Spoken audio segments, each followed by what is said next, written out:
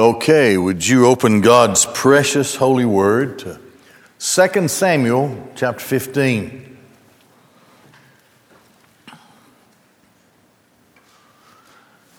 Twice in his life, David was an exile.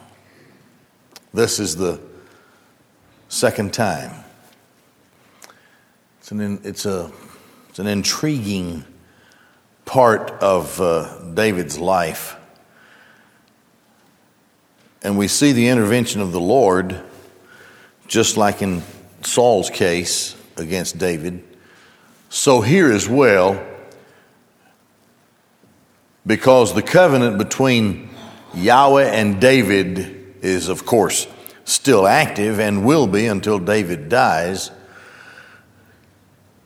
So David knows, as a matter of fact, some of his best psalms, probably 8 or 10 maybe, some of his best psalms were written when he was on the lam, when he was running from his son Absalom during this period of his life. So let's look at it. The son who would be king. You know the story. 4 years or so earlier, Amnon raped Tamar, who was his half-sister, but it was Absalom's full sister. And Absalom waited 2 years until his time came, and he killed his brother for what he had done to the sister. Killed him. Murdered him. That put David in a difficult place. Remember, the prophet said that the sword would not depart from his household. And this just keeps going like this. So Absalom was exiled by his father, the king, King David. Until the time came when Absalom finally said, I have to get out of this place and come back home. And David let him come back, but said that he would not look upon his face. He could not have any contact with David. Then, of course, after some time, Absalom pressed the issue further and said, look, I'm going to go and see my father, and if it kills me, it kills me, but I need to know, and death is better than living like what I'm living in. So David, when he came in the presence of David, David kissed him, and he forgave him,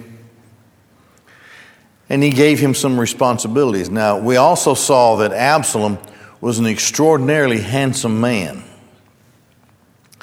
And he had this real thick, beautiful head of hair.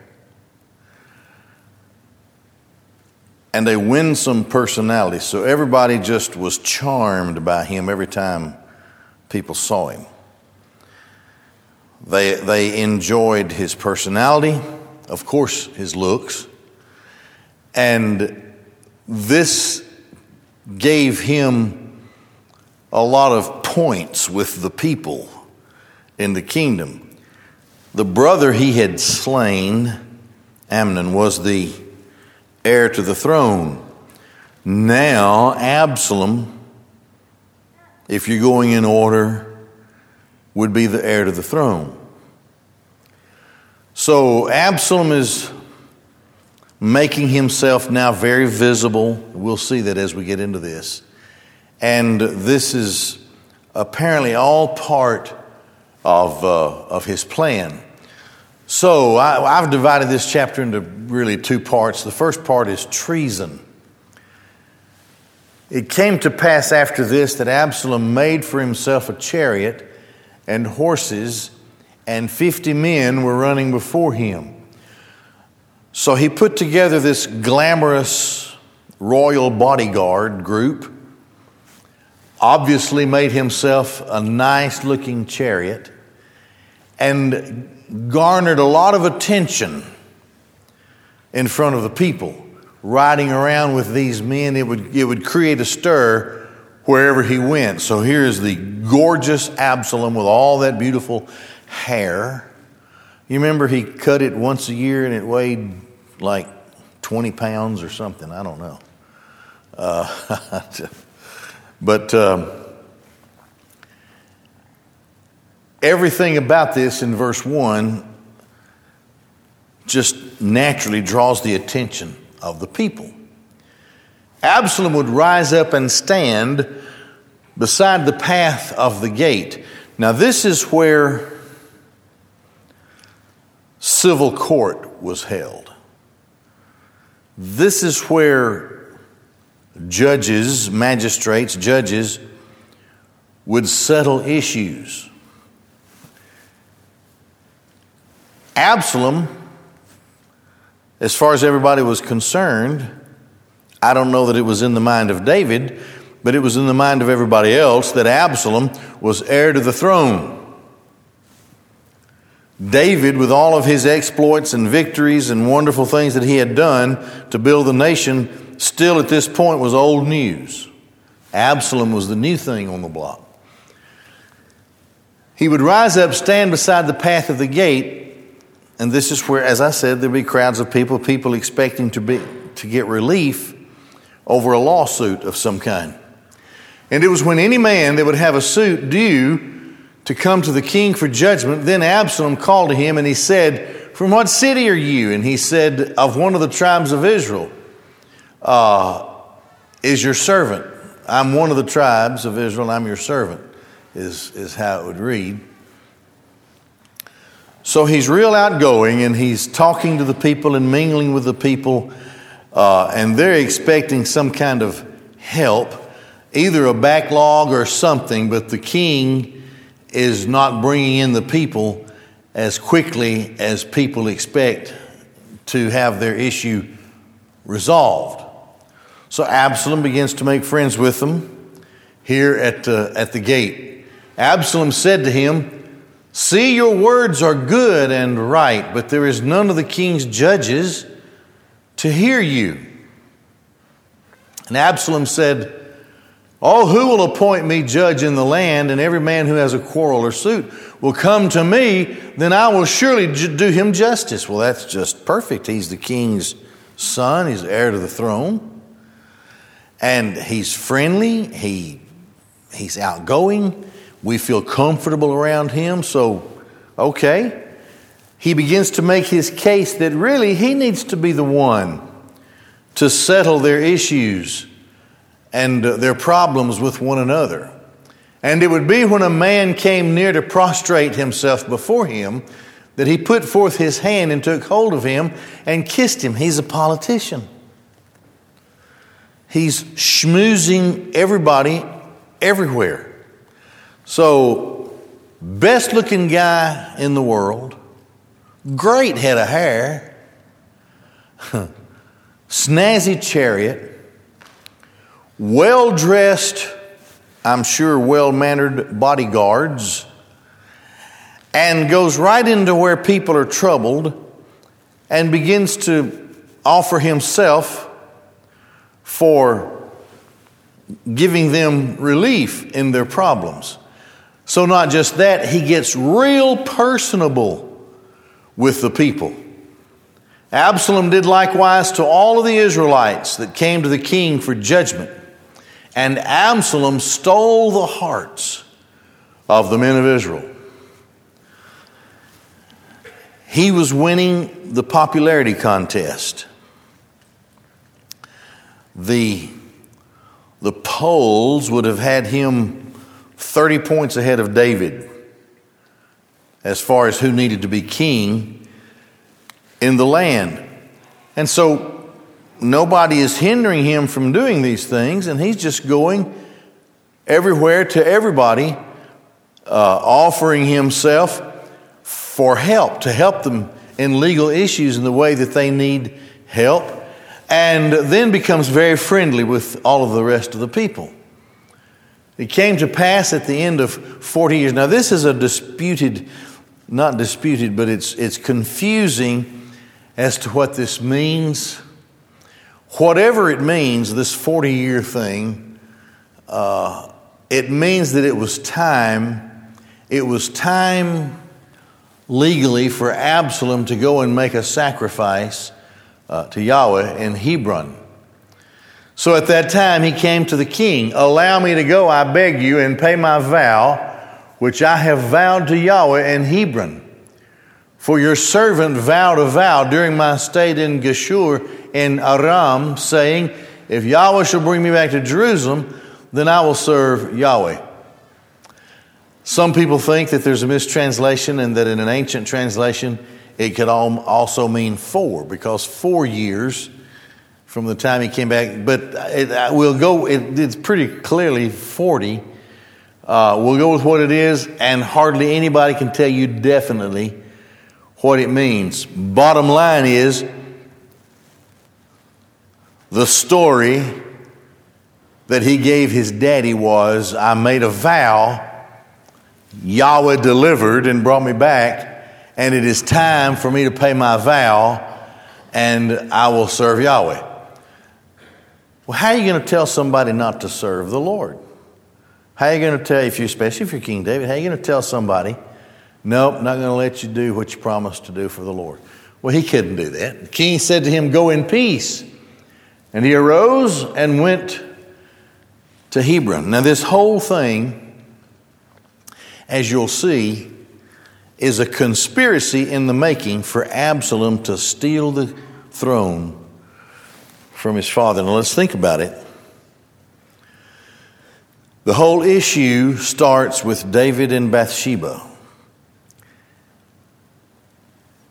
With his failure regarding Bathsheba, he has revealed himself to these children that he already had, that David, is terribly flawed. It's very difficult then for him to give them any kind of fatherly advice because of what he did in his life. The prophet has said, you are forgiven, David, but you're going to have trouble in your family from now on, and the sword will not depart from your... Well, it started with one son killing the other because that son raped a sister. There are these consequences of sin that just keep falling and falling into place. Now, Absalom sees no reason to have respect. And the truth is, if he didn't have any problem killing one brother, he wouldn't have any problem killing all of his brothers or even his father, the king. So we keep that in mind. Absalom sent spies throughout all the tribes of Israel, saying, as soon as you hear the sound of the shofar, then you shall say Absalom is king in Hebron. So he sees where he can have a base of operations and begin to be acknowledged in a very powerful place, begin to be acknowledged as king, surrounded by those who are his cronies. They are his supporters, so to speak. And with Absalom went 200 men that were invited and went in their innocence and did not know of anything. However, Absalom knows that they are gullible, and they're going with him because they think so highly of him. And Absalom sent for Ahithophel, the Gilonite. Now, this is David's chief counselor. This is the guy that knows everything about what King David does, and he knows how King David thinks. And he now is invited to come and join Absalom, to leave David and to come to Absalom. From his city, from Gilo, as he offered the sacrifices. And the conspiracy was strong. And the people with Absalom were steadily increasing. Now you think back in the time when Saul was king, the maidens were singing, Saul has killed his thousands and David has slain his tens of thousands. There was a time when David was more popular than Saul. It was a long time. And then he became king and was very popular.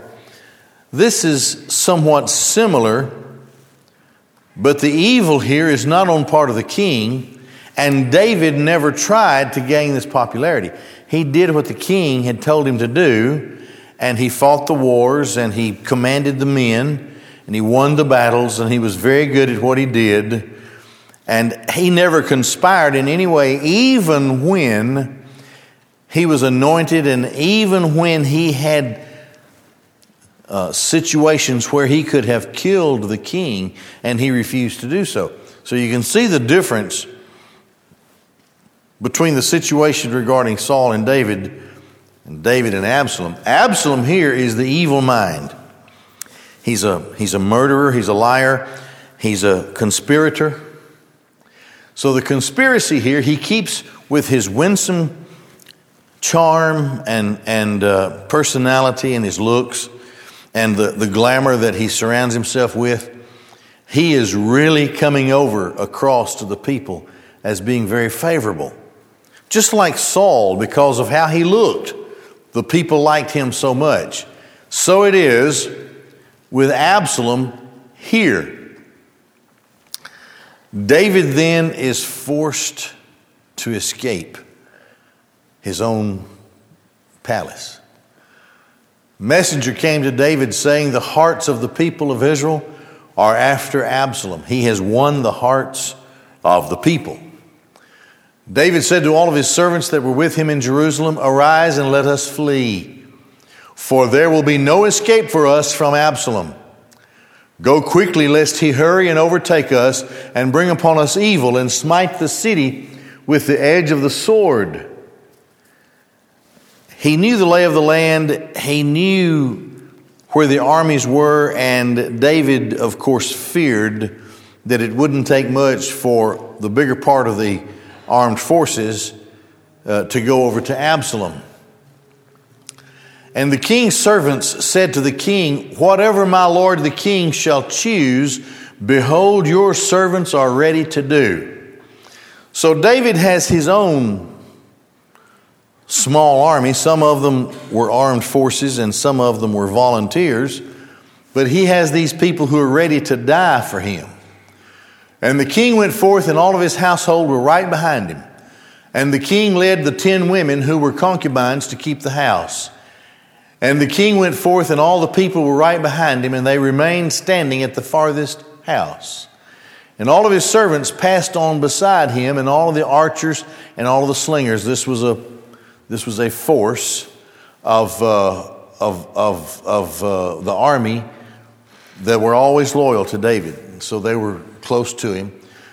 All the Gittites, 600 men that came after him from Gath, passed on before the king. So he had his mighty men.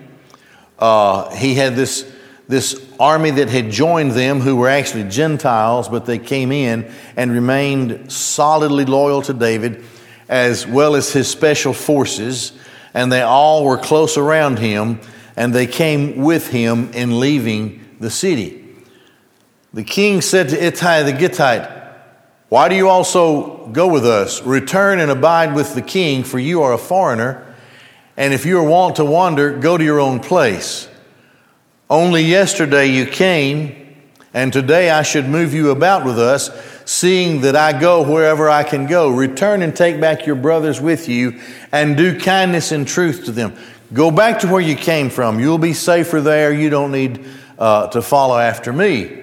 And Ittai answered the king and said, as Yahweh lives, and as my lord the king lives, that in the place where my lord the king shall be, whether for life or for death, for there shall your servant be. In other words, we are not going to leave you.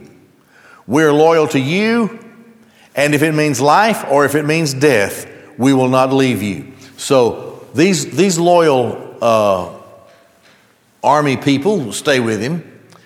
David said to Ittai, go and then pass over. And Ittai the Gittite passed over, and so did all his men. They were crossing an area where there was a river and so forth.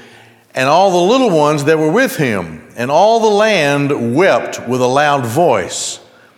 And all the people passed over, and the king passed over the brook Kidron. And all the people passed over toward the way of the wilderness. Now this is not new for David, but he has a lot, he's much older now, and he has a lot more people to care for than he did before. And lo, Zadok also came, and all the Levites with him. This is the priesthood, bearing the ark of the covenant of Elohim. And they set down the ark of Elohim, and Abiathar went up until all the people had finished passing out of the city. And the king said to Zadok, carry back the ark of Elohim to the city. If I find favor in the eyes of Yahweh, then he will bring me back, and he will show me it and his habitation. But if so, he says, I do not want you. Behold, here I am, and let him do to me as seems good in his eyes. David, at this point in his life, has learned to completely cast his future, his fortunes, his life, everything about him, just to put it in the hands of Yahweh. Here's why. Yahweh has established a covenant with him. Yahweh does not break his covenant. So he completely and totally depends upon Yahweh. And he just says, here I am. If he wants me to be where I'm supposed to be as king, he'll make it happen. If he doesn't want it, it won't happen. So let him do whatever seems good in his eyes. The king said to Zadok the priest, do you not see? Return to the city in peace, and Ahimaaz your son, and Jonathan the son of Abiathar, your 2 sons, shall be with you. See, I will tarry in the plains of the wilderness until there comes word from you to announce to me. And Zadok and Abiathar returned the ark of Elohim to Jerusalem, and they abode there. So now they're going to be eyes and ears for David. They'll let David know everything that's happening in the city and with Absalom. And David went up by the ascent of the Mount of Olives, weeping as he went up. And he had his head covered, and he went barefoot. So he's in mourning, he's in grieving. And all the people that were with him, every man covered his head, weeping as they went up. And someone told David, saying, Ahithophel is among the conspirators. Remember, that's the chief counselor that Absalom called for. Is among the conspirators with Absalom. And David said, and this is his prayer, make foolish, I beg you, the counsel of Ahithophel, Yahweh. So David's prayer to Yahweh here is, let everything that comes out of his mouth be foolish and wrong, and let him give all of the wrong counsel to Absalom. And David was coming to the top where he would prostrate himself to Elohim. And behold, towards him came Hushai, the Archite, with his shirt torn and earth upon his head. So he is grieving as well. David said to him, if you pass on with me, you will be a burden to me. But if you return to the city and you say to Absalom, I, O king, will be your servant just as I was previously your father's servant, and now I'm your servant, then you will be able to frustrate for me the counsel of Ahithophel. Now, David is still the king. David does his best work when he's in a crisis. And he's laying the framework for how Absalom will surely fail, because Absalom just doesn't know how to run the kingdom. He hasn't been trained. He hasn't been in the court of the king. I think we talked earlier about how the heir to the king was always in on the meetings, and he was always in on this special training, and he learned all kind of stuff. Absalom has none of that. So he tells this guy to go back, Hushai, the Archite. He says, you go back, you will better serve me as my eyes and my ears. And you tell him that you'll serve him like you served me, and then do everything you can do to frustrate the counsel that's given to him by Ahithophel. And have you not there with you Zadok and Abiathar the priest? So some of the top people in Jerusalem are still loyal to David, and they are his spies. And it shall therefore be that everything you hear from the king's house, you shall tell Zadok and Abiathar the priests. And behold, they have there with them their two sons, Ahimaaz to Zadok, and Jonathan to Abiathar, and through them you shall send to me everything you hear. So Hushai the Archite, the friend of David, came into the city, and Absalom was coming to Jerusalem. Now this is the end of the chapter. We end it here. It gets more interesting as it goes. For you and me, as we study this, we cannot help but think back of how far-reaching the consequences of David's sin with Bathsheba really goes. It goes beyond the time frame when it happened.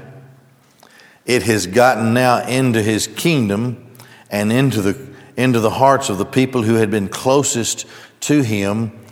And it has so happened that one of his own sons finds himself in the right place at the right time to draw all of the attention away from David and to himself. Now, here's the problem. The word of God is broken and God is shown to be a liar if Absalom succeeds. So we're to see all that is on the line with this issue of David and Absalom. This is just the beginning of it, but of course the story deepens as it goes, and the Lord continues to give us lessons on this. David still has powerful friendships, and he still knows how to deal with a crisis. We shouldn't think that David is absolutely defenseless. David knows what's going on, and with the wisdom that God has given him, he knows how to respond, and he knows exactly what he needs to do to make sure that the time will come that he returns to the throne. And we'll see how that works itself out in the next few chapters. But for now, we'll have our deacon prayer time.